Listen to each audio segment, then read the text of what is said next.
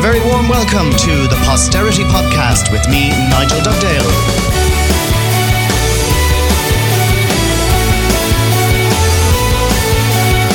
Posterity Podcast is brought to you by the Limerick Post, working in association with Limerick City Community Radio. And for this episode, I'm delighted to welcome on board Foot Solutions, who are based, of course, at number 2 O'Connell Street. Foot Solutions have kindly come on board as a sponsor of the Posterity Podcast. And for those of you who don't know what Foot Solutions do, this is it. Foot Solutions know that no 2 feet are the same, and that's why their goal is to work with you to understand what's going on with your feet and how it impacts your lifestyle. They help customers of all age groups, and for those who have specific pain, to those who present injury, or those who are simply looking for comfortable shoes, they have everything that you could possibly need. They use the latest technology to identify any issues that you might have. You can contact Foot Solutions at 061 404 849. You're very welcome to this episode of the Posterity Podcast, and I've been getting great feedback over the last few weeks on some of the interviews, particularly the last one with Fergal Deegan. If you haven't listened to that, I really would advise that you go back and have a listen. He's a fantastic guy, and we had a great chat. In studio this week, I'm joined by a man, and it is this podcast, I'm really happy to say, we have Limerick Pride kicking off, and if you're listening to it after the event, hopefully it's been a wonderful event. But Limerick Pride, of course, is kicking off this week, and a whole series of events are being hosted across the city, culminating in the Limerick Pride Parade, which of course will take place on Saturday. So I'm delighted to be joined in studio by a man who knows all about the background of Limerick Pride and has been on the scene, so to speak, for a long, long time. But he's not just one of Limerick's favourite gays. He's also a retailer. He's a man about town, and we'll get into this in a little while. He's a man who treaded the boards on stage for many years, and I only heard recently that quite well respected back in his day. I haven't seen him on stage in many years, but we might have a look at that. Dan Lawless, you're very welcome to the podcast. Thank you, Nigel. Dan, we've known each other a long time, and I mean, I've always been fascinated by you. You've been a trader in the city centre, very well known, running a beautiful shop there on Roches Street. Tell me a little bit about your upbringing in Limerick. Where'd you grow up? Grew up in Corby, oddly enough, born in a nursing home on Raybrook Avenue in the Irish Estates, and we lived in Raybrook Avenue. The nursing home just happened to be there, so I don't know how my mother... You were born in a nursing home? Yeah, I don't know how my mother got there. She probably walked down the road. I don't know. So, yeah, born there and reared there, and then I bought a lovely little cottage on Corby Road, which I painted pink. Why would I paint it any other colour?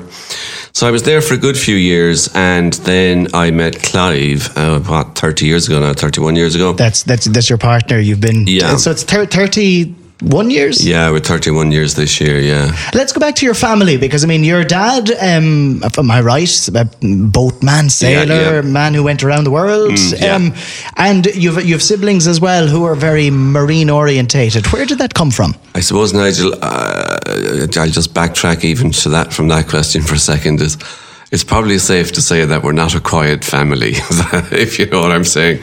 Yeah, so, as you mentioned, I was on stage, others in flower clubs, and lots of my family love to sail. And my dad, would I say he half reared us on the river in the west of Ireland, up on Lough Derg. So life was very much about boats. At one stage, my mother said to my father, Paddy Lawless, you have a boat for every day of the week, and there isn't a Hoover in the house that works. And so, yes, outdoor life, nature, in places that maybe not everybody went to, more remote places, isolated places on the lake or the river or the coast. So it's not surprising that some of the brothers are into boats, and 2 of them this year are going sailing solo around the world, 2 of them? Yeah, 2.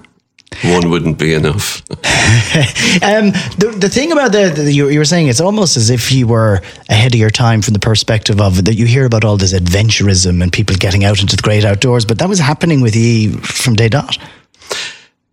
My dad had a knack of finding places that were off the beaten track that maybe other boat people didn't go to back then. Now they're probably more popular places.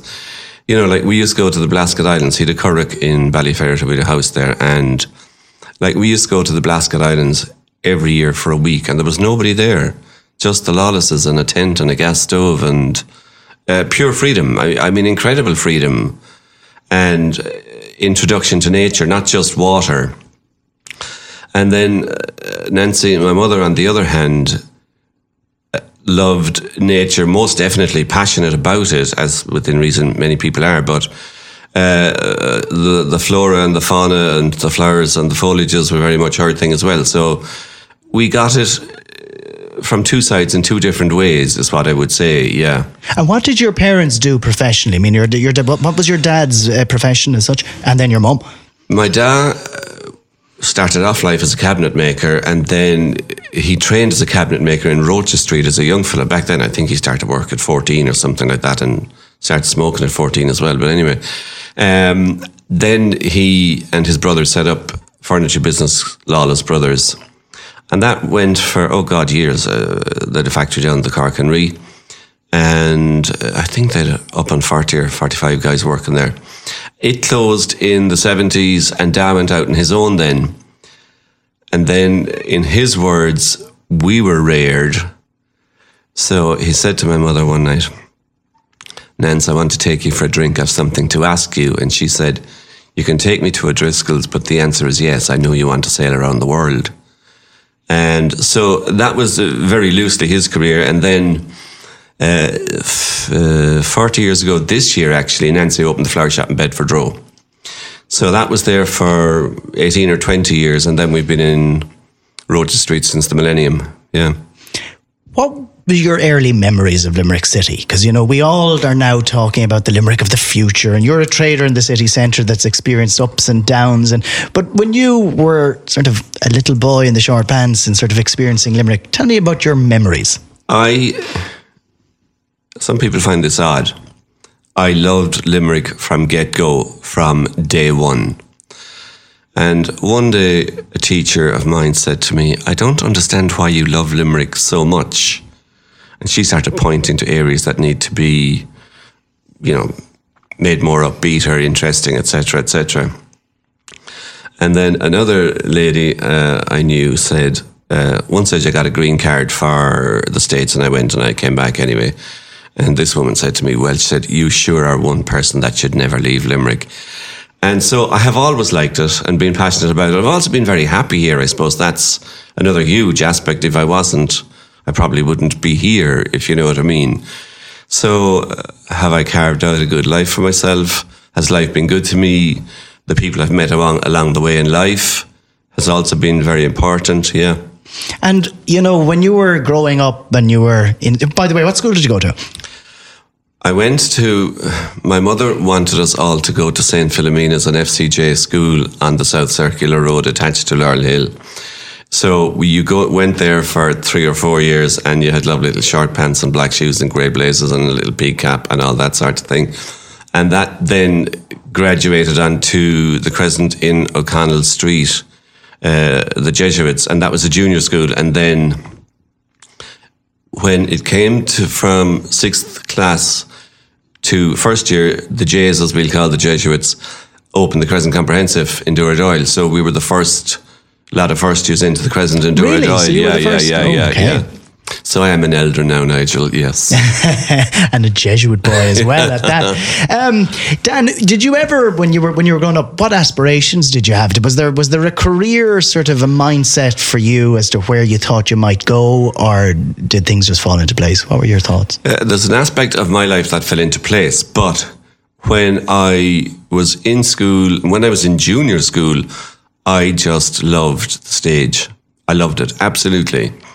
And in secondary school, I loved it. And I was also in the College Players as a youngster, because Betty Lawless, my aunt, was in the College Players, and she used to bring me along, and I got the junior parts and all that sort of thing.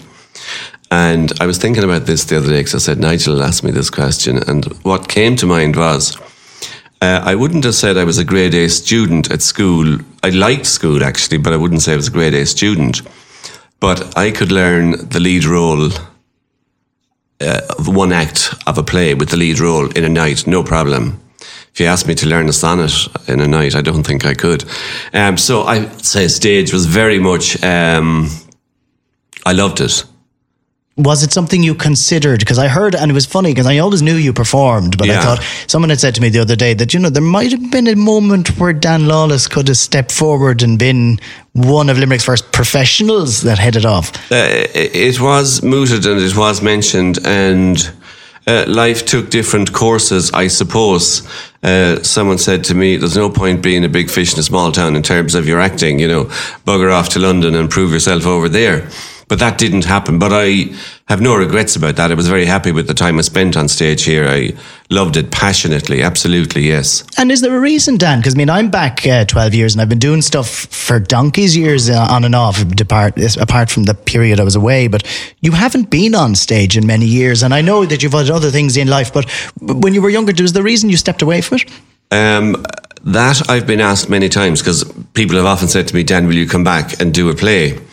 And years ago, Matt Kelly and myself asked Eileen Egan, would she take a part in a play that we were producing?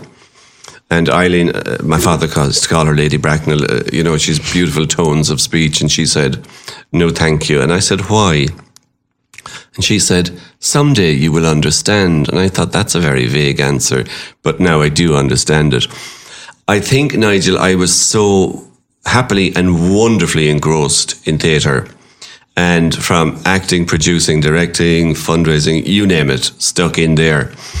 And at the same time, I'll come back to your question in a moment. Then I got involved in various other things like Island Theatre Company, the Gay Switchboard, AIDS Alliance. And at one stage I'm going, Lawless, if you don't slow down, something will slow you down. So I then pulled back probably, and this has nothing to do with Clive, but around the time I met Clive was when I actually stopped an awful lot of my activities. I'm going, you need a life of your own, Lawless. Live a little, learn as well as, to say no. Love, yeah, absolutely. So then it wasn't a conscious decision, I'm not going on stage anymore.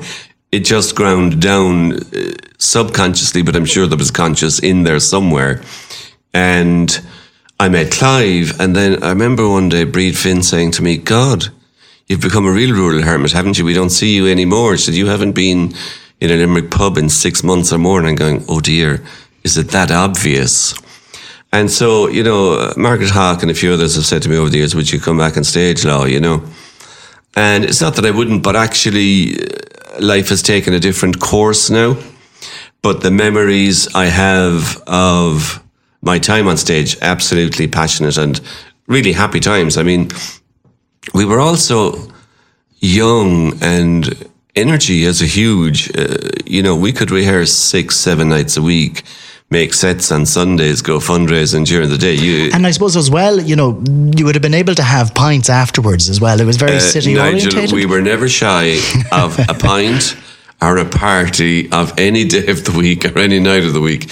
Well known for that. Yeah, but it's absolutely. Sad, because I'm, as people will know, I'm still involved in a few bits, and I know that the days of being able to, because people live outside the city, and because there's all these rules and regulations now, rightfully, in terms of drink driving, but there would have been times when Sicilian Musical Society, the minute the interval came, half the cast would be inside and Souths knocking 3 pints in and back on stage. You can't do that now because audiences expect professionalism, and it has changed. But coming back to that, I was always fascinated by the Limerick City and how many theatres we had and how many really interesting spaces. I never got to see the Savoy. I did experience the Crescent Hall. Now you have the Lime Tree, the Bell Table. Talk to me about what that cultural vibe. Was there an edginess to that Limerick culture scene back then? I suppose, like my first on-stage experience outside of plays in Philomena's and the Crescent Comprehensive was in what was then the Coliseum, which then became the Bell Table. And I was part in Stephen D, I think. But even if I wasn't in the place, I used to go up setting the programmes, and by the end of the week I knew all the lines. I used to go to all the rehearsals as well, and I knew everybody's lines. I could be saying them to myself silently in my head. Quite wonderfully, artistically wacky. But when I remember somebody saying to me about my Auntie Betty that she was a great actress and all of that.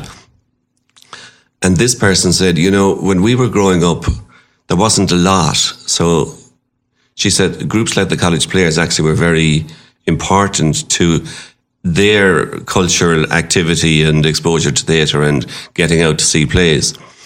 So I just loved all that. I had a field day there, the kid with all the adults on stage having fun with theatre. So that was just a right buzz. Then the Bell Table came, and Biddy Dukes, bless her, to me, she did a brilliant job. Emer McNamara and all the others that came after. It's been a brilliant place. And it wasn't just the Bell Table. I was young then. I was living in a bedsit across the road, so it's very handy. It just brought a different vibrancy, followed by the concert hall, of course. But the city at that time, you were saying you were living in a bedsit across the road, and I know, I spoke recently to someone who was saying, John Logan was living in a bedsit. There were other people living in a bedsit. He was in a posh bedsit. He was okay, yeah. But what I mean is that was there a time when the city centre was more lived in that regard, and therefore it added to that vibrancy? Did it feel more lived in than it does now? To me, it never felt inactive, is the way I'd answer it to you, because I always was active within it, so it never felt like a dead city. Quite the opposite, to me.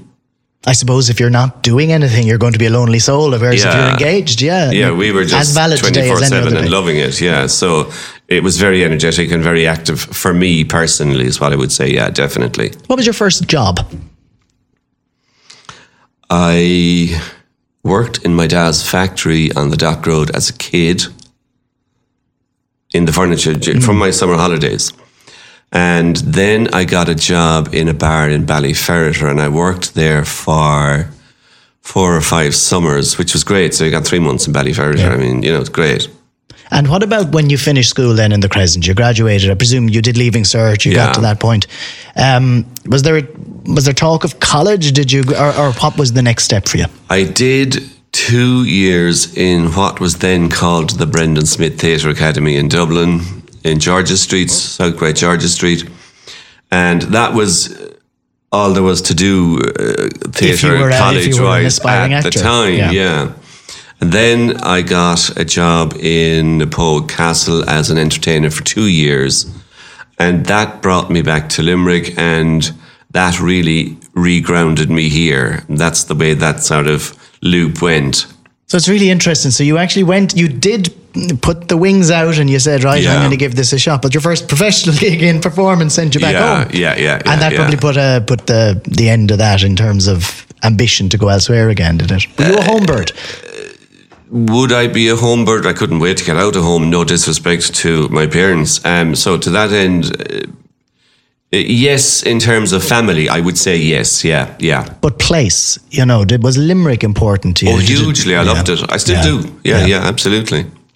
So, Pride Week, and I'm fascinated by this. I've been reading a little bit about this recently. And when was the moment that you would have known that you were gay as such? But, was there a real... Because, it mightn't have been a term as such when you were coming out. I love this thought and this notion, and it's something I've asked myself this, many, many times and many, many years ago. And I've said this to people over the years. I believe I was born gay, number one. And I knew I was gay at a very, very early, young age. Definitely. But was the term, obviously it wasn't the term gay probably, but was it just a sense of difference? A sense of being attraction to others? I knew I fancied fellas. That was it. Pants off them. And when that thought becomes a realization in maybe adolescence into, teenage years, and yet it's not really the accepted thing. What was the Limerick of that time like? Talk to me. I'll just backtrack for a second. The knowledge that I was gay was there, and then there is the transition period. Well, for me, I should say, there was the transition period where, okay, you are, now you've got to step out and tell, you were reared, educated, society, school, etc. You are heterosexual. And then you've got to come and tell the world, actually, I'm a homosexual. So that transition then I don't mean it wasn't comfortable, but you had to think it out long and hard. So then I came out and, like, to put it bluntly, when I did, the closet doors flung open and I couldn't scream loud enough. And but what year was that? I just want to get this. I would have been started 20 or there 20, 21, 22. And some people said to me, we kind of wondered, but we knew you were artistic, so we thought it was that. And then they said to me, why didn't you tell us sooner? And I'm kind of going, well, I had to settle with it with myself. And one day I went, my mother came home from work and she must have known my head was mithered, and she was cooking tea and I was sitting down at the kitchen table and my dad was inside watching the telly, and she said, I have something to ask you. I said, what? Are you gay? I said, yes, I am. She said, that's great. I just wanted to know. And she took the weight off my shoulders, is what I would say. And my dad says, why didn't you tell me? He said, sure, when I was young, loads of fellas fancied me. I just didn't fancy them. And so in many ways, I had good family support, and that's huge. And I've known many people who didn't have that, and that's what I mean. It probably at the time, it wasn't necessarily the easiest thing to do. And I mean, there's people have said to me, sure, she was the only gay at the village at the time. You probably weren't. But tell me about the sort of the city scene as such, because I mean, you wouldn't have had gay bars with pride flags sticking out of them. Somebody once said to me, Dan, you're the first gay of Limerick. I said, no, I'm not. There've been gays in Limerick for a century and millennia. But maybe I just came out a little louder, and, politically I was very strong-minded as well.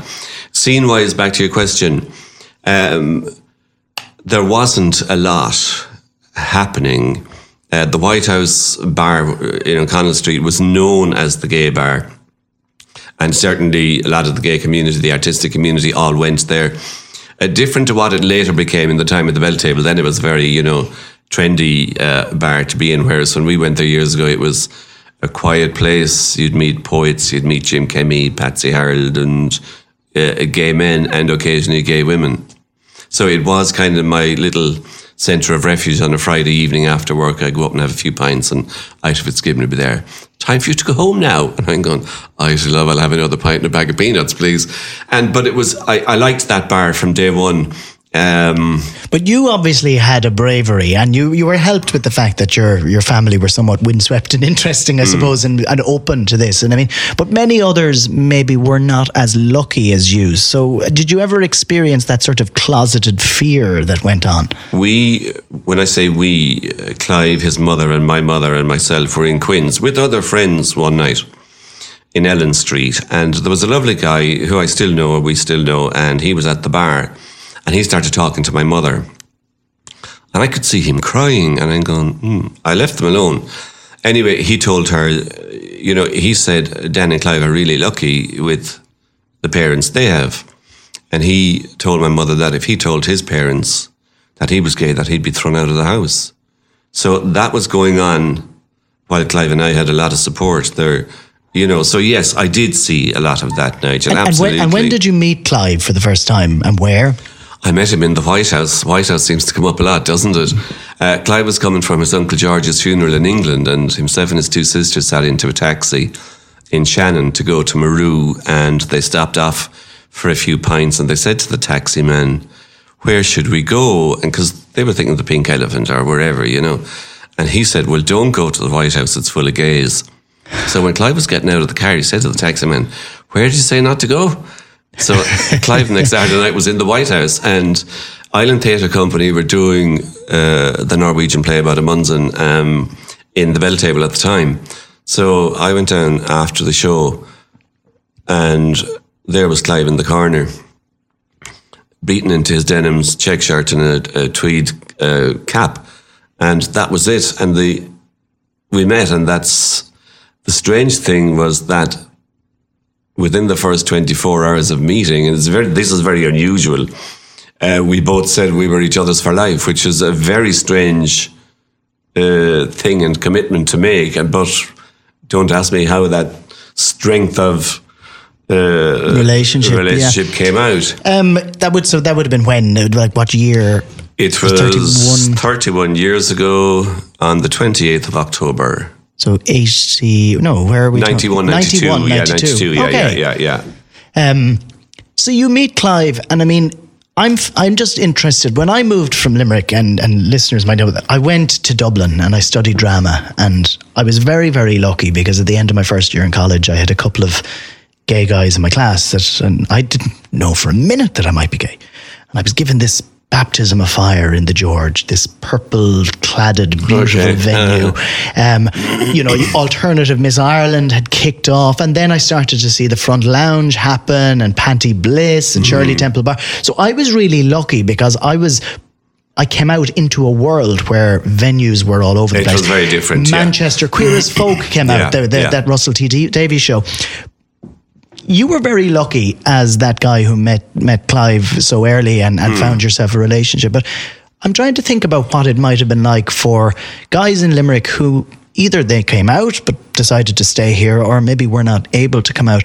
There wasn't that sort of network of places. It was very limited. There wasn't the internet. It was very limited. No internet, no Grindr, no gaydar, no gay bars, as you said. Like your Dublin scene was very different. That world was very different.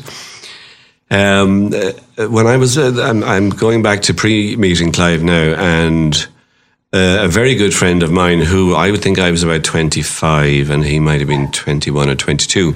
He was a gay man and he ended his life, which really devastated me, I have to say. So, and I was very upset by it, of course. And you're young and you're learning very hard lessons in life. So one day I met the late Albert Higgins, actually, in O'Connell Street, who I was very friendly with.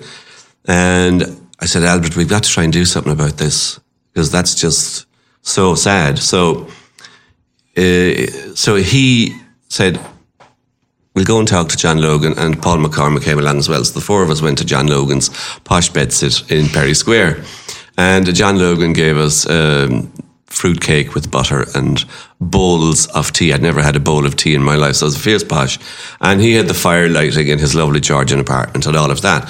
And the four of us just sat down and we loosely discussed setting up a gay switchboard to try and help counteract that isolation and loneliness, because it certainly was there. So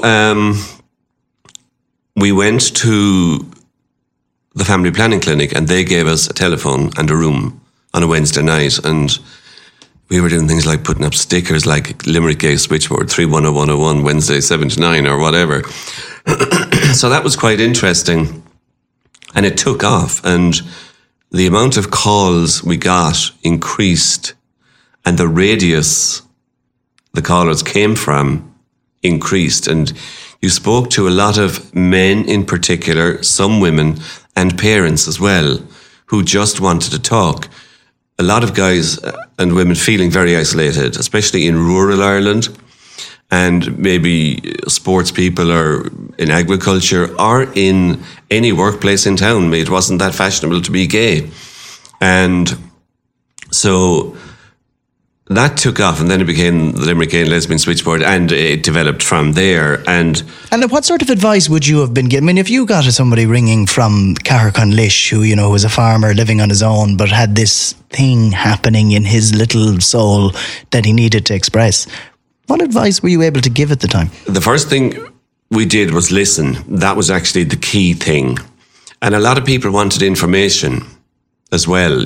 Is there somewhere you can go? Is there somewhere you can meet people, etc.? We also did training with the similar organisation in Cork. So they really gave us a good sense of focus, which was great, because then you were a bit more grounded. It wasn't, I don't mean loose, but it was just good training, and it was very good training, actually. So meeting places, there weren't a lot of meeting places like the White House, very quiet pub for a lot of gay people to walk into. It might not have been everybody's scene or cup of tea. And like cruising or meeting a gay guy tended to be on the Dock Road, going for a stroll with similar guys. And that was about as good as it got. So it was quite clandestine. Whereas, Dublin had things like the Hirschfield Centre, things like that. They weren't necessarily here. When I got to the Hirschfield Centre, I'm kind of going, yeah, this is different. For listeners who maybe might know what the Hirschfield Centre was, just explain a little bit about that. David Norris and co. and others set it up. So it was a meeting place. I mean, when I got to it, it was like a wannabe nightclub, I suppose, but it was it was a venue. You could go there, you could be yourself, you could dance, you could have a beer, you could just be with a group of people. You could almost have a party, for want of a better word. And Talking of, I nearly said Norris, Senator David Norris, who I just have great time for. But my first gay pride actually was in Dublin, and it was in Merrion Square. I don't know, was it the first pride or not, but a few of us went to Dublin, and the pride event took place in Merrion Square. It wasn't a march or parade like you get now. And sure, we were all young, skinny old yokes, up to Dublin for the weekend, looking for a shag and a few pints of anything else that went with it. And we had great fun. And David Norris was sitting on his deck chair, and there was like a little mound, like a little mini drumlin in the park. And he put his deck chair up there, and he had a lovely a boater hat and a striped jacket. And, he just looked the business, and we didn't dare speak to him, But that was my first pride. I've done prides in New York and elsewhere, and Limerick, of course. And even though you had come out and you were able to be yourself and people accepted you, and in fact that's probably why people accepted you, because they were probably fair dues to him, he's done what he's done. But did you ever feel the grass is greener, that maybe I need to get out of this town if I'm really going to have, with Clive, Well, Clive is born in England. His mother's from Limerick, his dad was English, and when I met him I said, it's you I want to be with, so do you want to live in England, or where do you want to live? So he said, no, I do like England, but I want to live in Ireland. So that was it. Yeah. And there wasn't an attraction to go to a bigger city like the Dublin or the Cork, where maybe there was a bit more. We went to San Francisco and said if ever we were moving, that's where we'd go. Yeah. To the whole high. And did you go? Oh, we've been. Yeah. But never to live. Not to live. No. But we both loved it. Yeah. Tell me a little bit about mid-80s or early 80s to when AIDS, HIV, but AIDS as it was known, when did you first come across that concept of something dark was hitting? Here we are in the Limerick Community Radio. I used to work also for John the Man in Radio Limni, the pirate radio station. Yeah. And with Seamus O'Connell and John and Walter and all that crew. It was great. I loved it. It was a brilliant time, actually. But John Frawley used to read the news from the Cork Examiner and various other newspapers. And on the back page of the Cork Examiner, he read this thing, gay plague to kill gays. And I'm going, oh God. So that was my first actual hearing of HIV and AIDS. Back to that time in, say, my life and so many people's lives, it was, I would say fear was really the thing, because initially it was being called a gay plague, then it was being called a gay cancer, and then it was being blamed on things like amyl nitrate. So there was really, it was kind of a bit like COVID in a sense, because it was this thing was kicking in. You didn't know how it was going to affect you if you got it, how you were getting it, where you were going to get it. Harder even than COVID in a way, insofar as because it was the gay plague, if you know what I mean. Yeah. And then we knew of people who were dying and that died, and the fear was, would you get it? And if you did, and I remember a guy phoning me one day, Danny said, I think I'm positive. And I'm going, why? And I can't remember what reason he said. So there was an STI clinic in Duradoyle, and he was afraid to go. So he said, will you come with me? I said, I will. So we went to a doctor first, to a GP, and then we went out there. But he was HIV negative, but he was just convinced, so afraid, and the fear of possibly finding out that he was HIV positive. Yeah. Who was the first person you met? Well, it's not that I don't want to name, but I mean, when you around what time, what year would you have maybe realised that it was here for real? I would have met people very early on, and friends and associates, I suppose, as well, or people that I would know, but not as well as friends. So yeah, plenty of people I knew were HIV positive very early on. And I suppose, we saw recently with the It's a Sin programme, I don't know if you saw it, and so beautifully produced. But what struck me, and I didn't realise at the time, was that these people, once it was known that they had it, were in some senses locked away in hospital wards on their own, food shoved through holes, they weren't allowed to meet anyone, and they were left to basically fester and die, weren't they? That's what that documentary, that programme showed. The people who I knew didn't die in that circumstance, but they died. Mm-hmm. And it was for many, it was a swift death. And, whether you were rich or poor, it didn't matter. It was what it was. Did it frighten you big time? I don't think there was a gay man at that time that it didn't frighten. Absolutely, yes. And, you know, I remember being in Dublin and sort of seeing all these people who probably were my age now, you know, but the age that I am today, sitting at a bar in the George or in the front lounge, and I saw them as a 19-year-old, you know, little Twinkie boy. Oh, they're past it. They're all... And it was watching It's a Sin and talking to a few friends from London who I knew were HIV positive themselves, but I'd never spoken because I was too nervous to ask them. It was a personal thing in my view. But what struck me about that show was the numbers of people who, even though they survived, went through a trauma that was remarkable, really. You know, they were people who had gone through fear themselves. They had luckily escaped it, but probably saw lots and lots of beautiful young people taken from them. Absolutely. And God, I dismissed that. I lost so many friends. And did you? Yeah. What's interesting is that a lot of the families didn't acknowledge that their sons died of HIV and AIDS. So that was all covered up, which is really sad. When did it start to change a little bit? I mean, you know, and it's sort of like you're getting through that. That went into the 90s, I presume. You met Clive in 91, so that was very much around a time when AIDS had kicked in. Am I right? You know, when did it start to feel there's hope here? I suppose... I'll just backtrack for a second. Along with being involved in the switchboard, that subsequently led another group of us to setting up the Limerick AIDS Alliance. Yes. So then we had to go off and train in all of that. And there was very little support and structure at the time. I mean, I think I remember meeting Brendan Howden in Catherine Street trying to negotiate the first salary for Limerick AIDS Alliance to get an administrator in. You know, doing things like giving a talk in school at that stage was totally out of the question. I don't think you'd have been wanted in the front doors. Whereas all of that slowly changed. And schools were delighted to have people come in and tell their students about HIV and AIDS and how to be aware of it, etc., etc. What year did you set that the AIDS Alliance up? Oh dear, I would say mid-80s, I imagine. Okay.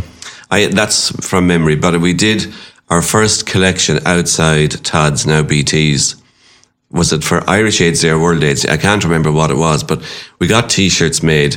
We got a caravan outside the flower shop, and Betty Lawless and Sheila Doherty did the collecting and the counting of the money, and we were all outside collecting. So fair play, Jim Kemmy came along, so we had to find the biggest T-shirt we could get for him to wear, and he carried the bucket with us for a few hours to support us outside Todd's. And we got a very mixed reaction. Some like extremely negative and some amazingly positive. So, you know, it was just an interesting experience looking back now. And when you say you trained, you know, in the AIDS, like what sort of, again, coming back, I mean, people were ringing in. I mean, was it a walk-in centre as well? No, not then, no. It was a phone, yeah. And I mean, it must have been, some of the calls you must have been getting were from people who were terrified. People who were terrified, people who had been living overseas, who were positive, who came home, people who were nervous, who wanted information, people who wanted information about clinics to get tested, all of that, yeah. Now, thankfully, HIV treatable. What time in the timeline there did something come about medically that might be able to at least stop it being a deathly disease? I suppose I know people who went on medicines and are on medicines. To give you a time frame or a date on that, I'm not sure about that. It's quite a while ago. We did do collectively the various AIDS alliances around the country, north and south, the Irish Quilt Tour in 1991. And that was very effective. It was the quilt, to remind AIDS people memorial quilts, AIDS memorial quilts that were made by individuals or groups to commemorate their loved one. Families would create a panel that would be stitched our colleagues, or a lover or partner, whatever. And it was an exhibition. The Limerick one was on in the then new City Hall Exhibition Centre. And it really was a huge awareness project. It was just, they came on busloads from all over Munster. It was quite amazing, yeah. So I want to have a think about, the Limerick as it evolved from being, there's people who've described it to me in the past, and this podcast has been, it was a small country town. We weren't, we were with Galway in the west of Ireland. It was never going to be this urban mecca for the homosexual community, No. But did a scene start to develop that became a bit more modern? Or, I remember popping back. The one thing I did experience about Limerick when I'd come back home, from being in college and then in London, the gay bar kept changing. It did. One time I bought a property anyway, and I had to take out life assurance. So they wanted me to do a medical. So I'm going, okay. So I went up to this doctor, and he obviously, I think he knew my parents, and he said, I must go and talk to my secretary.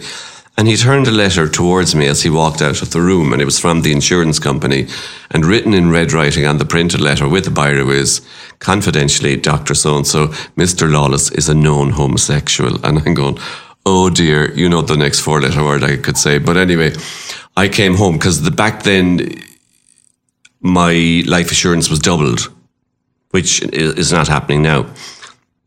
So I came home and I was livid. And my mother said, it's like this now, Dan. Bar putting a placard on your back and walking up and down Collins Street. Everyone in Limerick knows you're gay. And I'm going, okay, fair enough.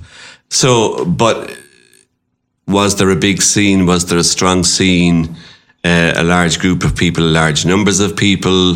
Not really. It tended to be small groups. My brother Jim is also gay. He had his, what I call circular friends, just ever so slightly older than me. We had our own crew, and there were lots of pockets of social aspects. Social life tended to be, you go to somebody's house, flat or apartment or whatever, and have a beer, and it was just good fun. But so it was a social circle as opposed to an actual physical centre that you would attend. It was very social, yeah, absolutely. But it was good though. We enjoyed it. We had fun, yeah. And for listeners, I'm not past it age-wise. I'm getting there, mid-age. But my experience for the first time of the George, and once I opened the door and went in, and it took me, and I knew I was at home and had found my tribe. The George Street of the time, it was still a place where when you went to the George, I probably would have doubled up and down 5 or 6 times to make sure that no one that I knew who I didn't want to know was watching me, or that it was safe to do so. Yeah. So, and I'm still young. So the world has changed radically. And the reason I say that is, I was at the launch of Pride recently, and this podcast is to celebrate Pride in a sense. And the world has radically changed, with the internet, with Gaydar, with Grindr, all those apps that you can now meet people, internet dating, and the openness, it's everywhere. Kids' books are now being written by authors where, gay characters are the main theme.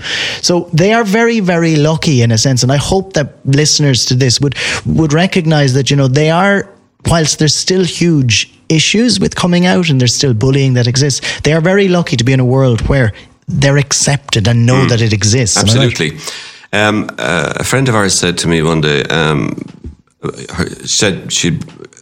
gay bars was what was being discussed.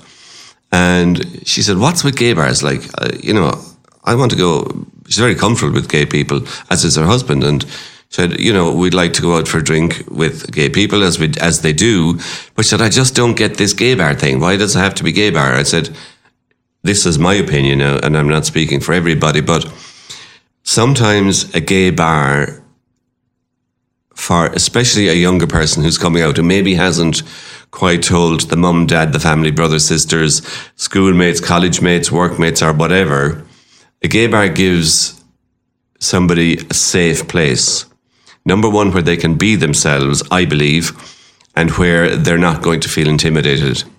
I often used to describe it as a theatre, because everyone that you went into week in, week out, there was the character over there. There was the young, shy guy who tended to stand in the same place with his straw, but ended up, always been the bowled one on the dance floor. Everyone had their own character. When you went in, it was like finding home, really, for me. It was, and it was a safe place, is what I would say. So for me, there always has been, and I believe there will be a place for gay bars, yeah. I'm thinking now about Pride and, the whole movement that's, all these people who were going down O'Connell Street. When was the first time, do you remember, that a Pride group got together in Limerick City? And I think James Hannigan, Tom Burns and a few others, I can't remember who else, did the first gay pride in Limerick. I think there was about 13 or something in it. I don't know the year of that, but I mean light years ago. Whereas now it's really a festive, fun thing, and I tend to usually cycle the Messenger Boys bike up O'Connell Street Avenue, or O'Connell Street, or whatever street it will be this year, but filled with loads of flowers and flags, and it's poles apart from where we were. I'm 62 now, so it's poles apart from where we were back then. Yeah. And does it put a smile on your face? I love it. It's a buzz, and.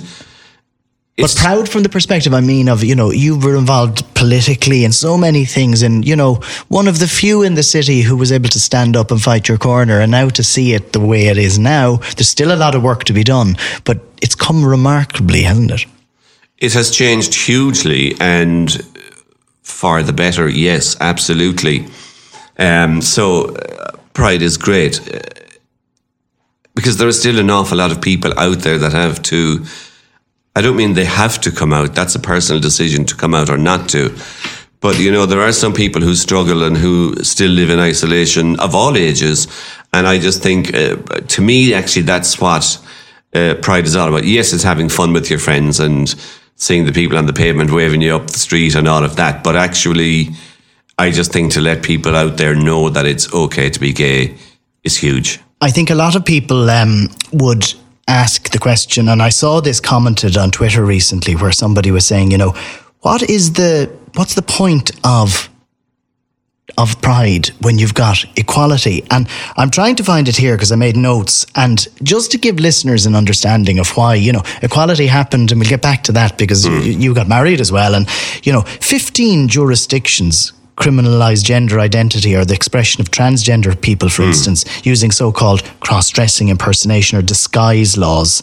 There was another one that said 71 countries criminalise consensual relationships with someone of the same sex. 43 countries specifically criminalise consensual relationships between women, and 11 countries have the death penalty for consensual same-sex sexual activity. Yeah. And at a time when politics goes in funny directions, and you saw something happening in America recently, there was talk mentioned that they might take away the gay marriage. So, just because we in Ireland today and in some Western countries are able to express ourselves and be happy, there are many, many, many others who don't get to do the same. That's very true. I remember going to work one morning in my mother's Fiat 127 coming up Patrick Street, and we were just running a few minutes late, and the news came on, and the introductory news item was Senator David Norris has won his case in Europe. And I remember feeling, oh my God, it was just so empowering. It was just wonderful. And we're quite good friends with David now. And, he's done a lot of very good work for us here for fundraising over the years. And he's also very talented. But that was a huge milestone for me. I never dreamt that I would see a day that I could marry a man. 1993, Dan, we were still illegal. Oh yeah, I was illegal, yeah. Yeah, and the word illegal to me is bonkers, but the fact is, it was 4 years before I came out, and so 4 years, and that's what I mean. I never thought about that because I was the young boy going to Dublin, and by God, I was going to enjoy myself, and I did. And I got to experience London and cruise ships full of twinks and queens, but I never stopped, and it's only now that I'm looking back and going, I've huge regret in my life about the fact that I didn't treat older people who didn't have it so easy with as much respect. Clive and I recently featured in a movie that's featuring the Galway Film Festival shortly, but it's Where Do All the Old Gays Go? So I'm an elder now, and it was interesting, very in-depth. But my great theory in life is it always evolves, it always changes. Would I like to have been born at a different time, earlier or later, and had life different? No. And, for those youngsters that are coming out and growing up now, look, they're in a different world. It's their cradle. And, people often ask me, what advice would you give, or what are your thoughts on, life and living life? And I just say to anybody, gay or straight, young or old, it doesn't matter. Just live your life. Live it, live it, live it. Whatever you want to do in this world, whether it's breathe the fresh air, read the book, come out, whatever you want to do it, because you walked through here once, and just live it and do it and enjoy it. We were talking recently about the whole, I was remembering, because not many people know this, but I actually married you and Clive on paper. You did. But that was before the marriage referendum, am I right? No, the marriage referendum came out in May, and we signed up for it straight away, and we picked a date in September, so just a couple of months. Oh, it was after, It was after, yeah. So we went and did the civil thing in St. Camillus, because it's a small little room, and the city needs to do something about that, but that's another day's work. And we didn't tell anybody that we were doing it, because if it only takes 13 people...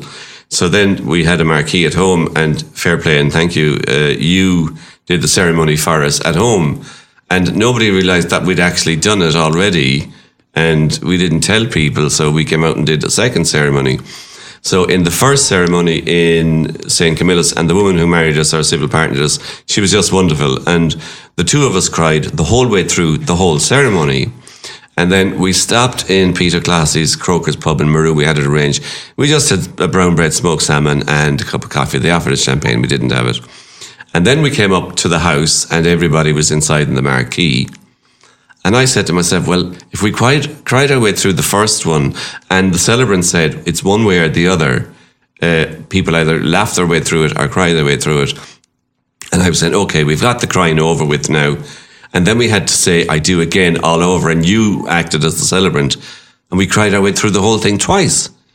And I spoke to one civil celebrant about it at a wedding that we were doing the flowers at. And she did a lovely ceremony. And I told her my experience. But she said, but look at the emotional journey you've come through to get to where you are.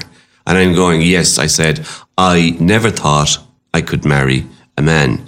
I always dreamt I would live with a man for my life. That was always something from early childhood that was there. And it was a wonderful ceremony to be part of, and I was very honoured. But I'll tell you, in typical Nigel Dugdale fashion, I did it for you, and then someone said, you know what you should do is go off and sign yourself up to get trained up just to do this legally.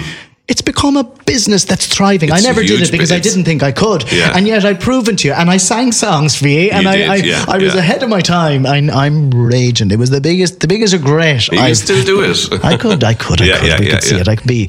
But look, we're getting towards Pride, and people listening to this may have been at the Pride Parade already, and they're listening to it in advance.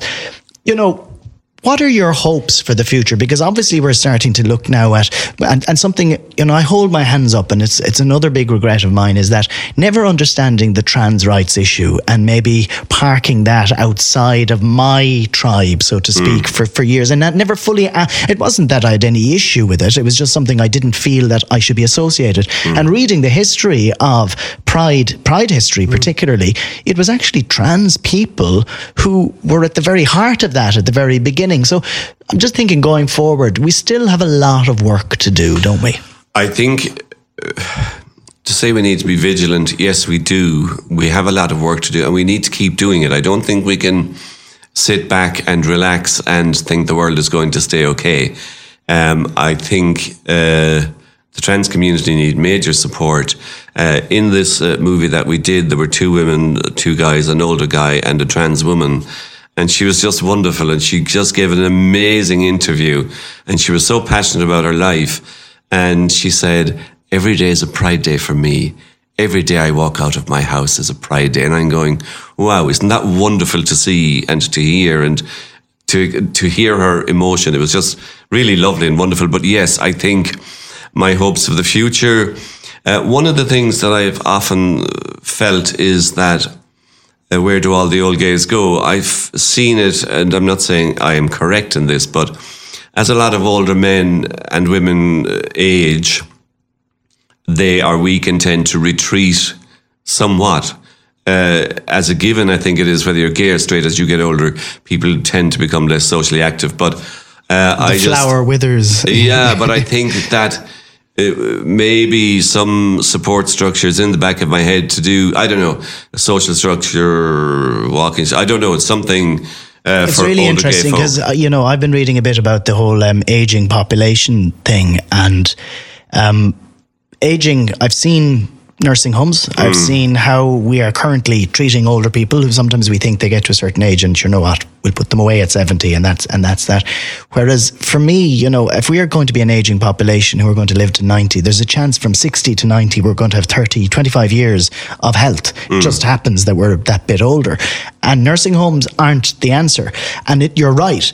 What must it be like for the gay community, for me, when I'm 70 and hope I get to live to 85. But if I'm a doddering 69-year-old queer whose mind is still working, I don't want to be locked away. I want to be in the middle of something.